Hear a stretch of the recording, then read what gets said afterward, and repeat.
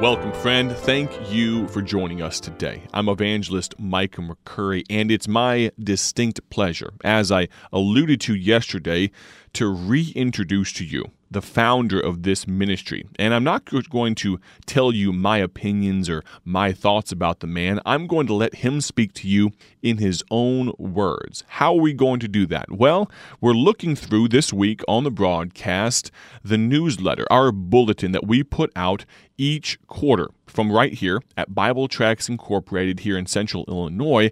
And this year, in this bulletin, the Lord laid on my heart this thought.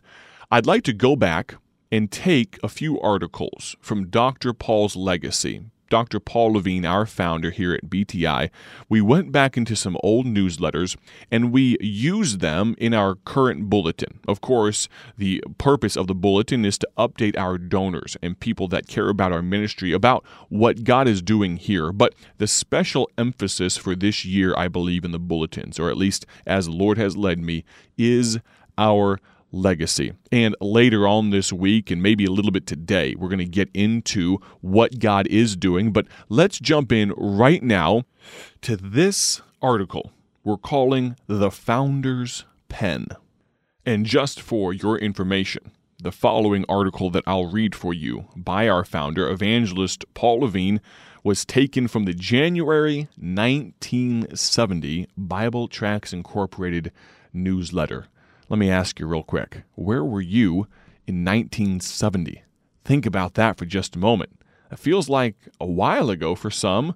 Maybe it feels like just yesterday for others of our listeners. Regardless of where the Lord had you in 1970, maybe some of you were not even a twinkle in your parents' eye quite yet. Regardless, though, let's listen in right now to this article entitled, Do Tracts Pay? Do tracts pay? What does he mean by that? Let's find out. A lady who attends a weekly Bible school wrote to us recently, Dr. Paul says. In one class, the lady writes, the subject of witnessing and gospel tracts came up. So I gave my testimony of how I was saved at the age of 14 because of a tract given to me 2 years before. This lady is recounting her salvation testimony. But here's what happens. The minister who taught that class said, I must have heard the word sometime before reading the tract, because faith cometh by hearing, and hearing by the preaching of the word. Meaning, he did not think gospel tracts were profitable. I had been told by a pastor's wife that tracts were just a waste of money. I recently heard another speak along that line. I know, though, the value of tracts because of what they have done in my life, this lady finishes her letter. Dr. Paul picks back up and says testimonies such as this lady's could be multiplied over and over again. If you have any doubts about whether tract distribution pays, ask John Musser, businessman of Chicago, who was saved through the message of our New Birth tract. He found the tract in a tract rack in the Englewood Railroad Station in South Chicago. Let me, Dr. Paul says, give you my own testimony.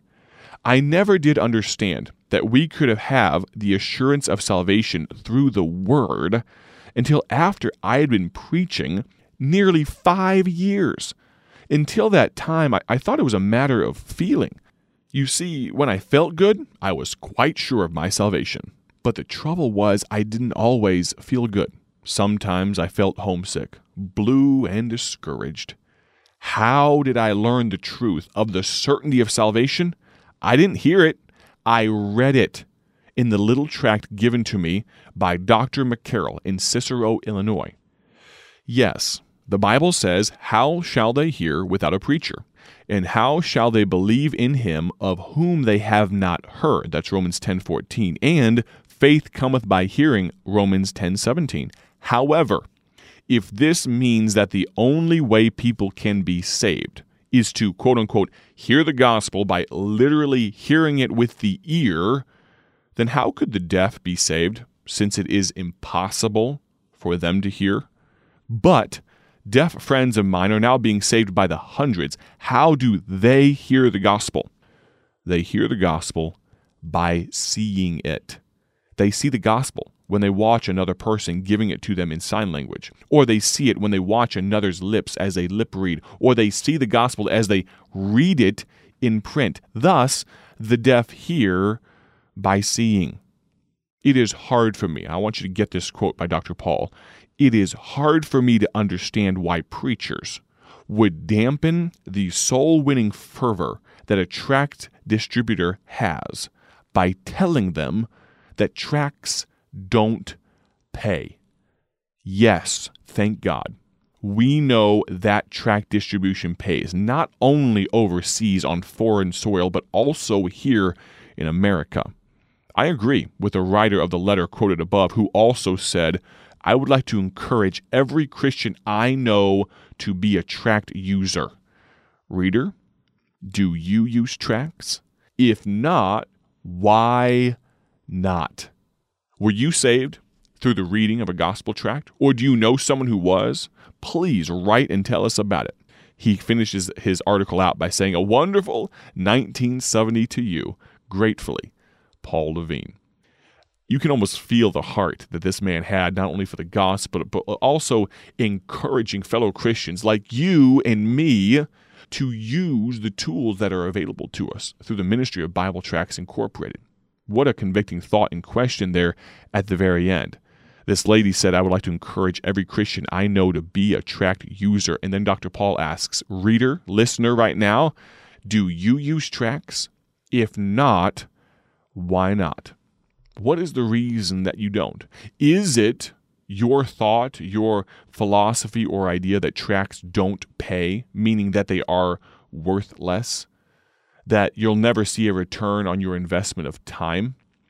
Well, we just heard from Dr. Paul that that's obviously not true, and we've given countless stories on this radio broadcast of people that have come to know Christ, testimonies of salvation due to gospel tracts. But let me ask you, friend, do you use gospel tracts?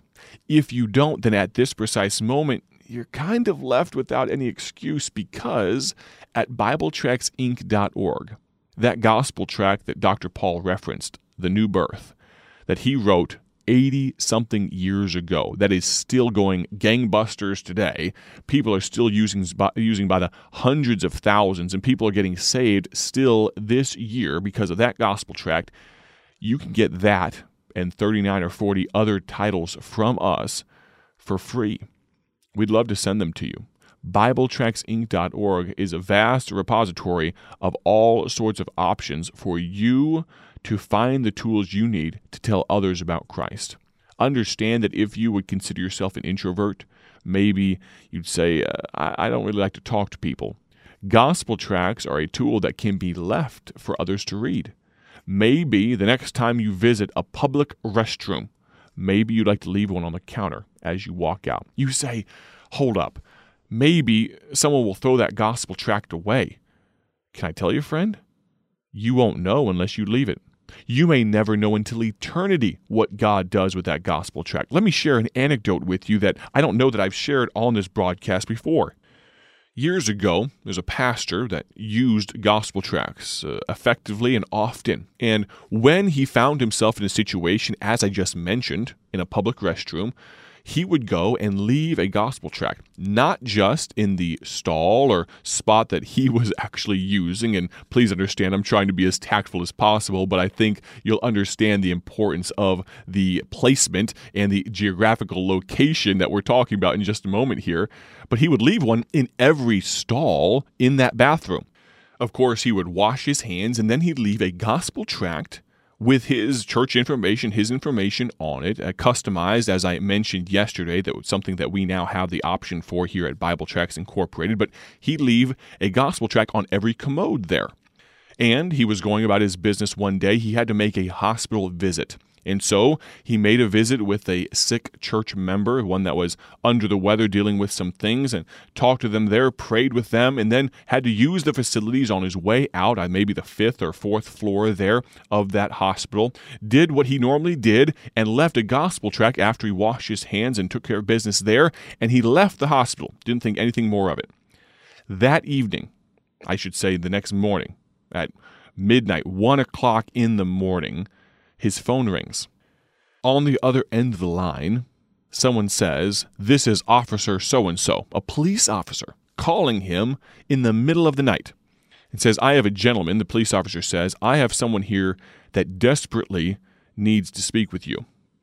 And the pastor, of course, was kind of shocked awake by the fact that this was a police officer and was trying to gather his wits and was saying, "Hold on, why are you calling me?" And the police officer said, "I don't have a whole lot of information. All I know is I have someone here that desperately needs to speak with you. They're asking for you."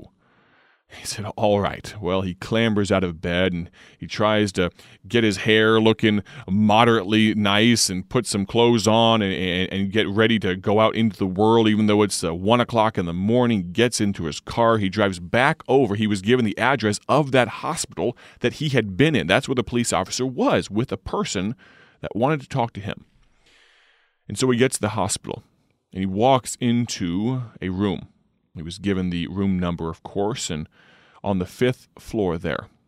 And there's a man sitting on the bed, cross-legged, just almost shivering, clutching a gospel tract to his chest. And here's the account that the man that was sitting there in that bed gives to that pastor about what happened to him. He said, "I'm a prisoner." That's the reason there's a police officer right outside the room right now. "I'm a prisoner at the local jail, for the prison, and I hatched a plan. My life has gone off the rails. I look like I'll be in prison for many, many years. I decided to end it all. I wanted to commit suicide. But it's difficult because the rules and things in prison for me to get the necessary implements to even make that possible. And so I hatched a plan with a friend of mine that was on the outside, someone that was not in prison, a drug dealer friend of mine. And I told him, here's what I'm going to do. I'm going to feign sickness. I'm going to act like I'm sick. I'm going to force myself to get sick so that I end up getting taken to the hospital. And they always take them to this certain floor at the hospital. What I want you to do is leave enough drugs in one of the trash cans in the bathroom on that floor, and I'm going to figure out how to get there so that I can take those drugs, overdose, and die. I reached down, Pastor, into that trash can, and my hand came out with a gospel tract. Can you tell me about this Jesus who loves me? Paul Levin asked in 1970, do gospel tracts pay? Yes, they do. We're going to talk about how gospel tracts have paid at Bible Tracts Incorporated over the last 80 years as we continue in this week of broadcasts. Thanks for listening. God bless. Thank you for joining us today for Bible Tract Echoes, a ministry of Bible Tracts Incorporated. If you would like to receive a free sample packet of all of our tracts, you can contact us by calling 309-828-6888. That's 309-828-6888. Our mailing address is P.O. Box 188, Bloomington, Illinois, 61702. A faster way to contact us is to go to our website at BibleTractsInc.org. That's BibleTractsInc.org. There you will find more information about our ministry and details on how you can support Bible Tracts Incorporated. Thanks for listening, and may the Lord richly bless you as you serve Him.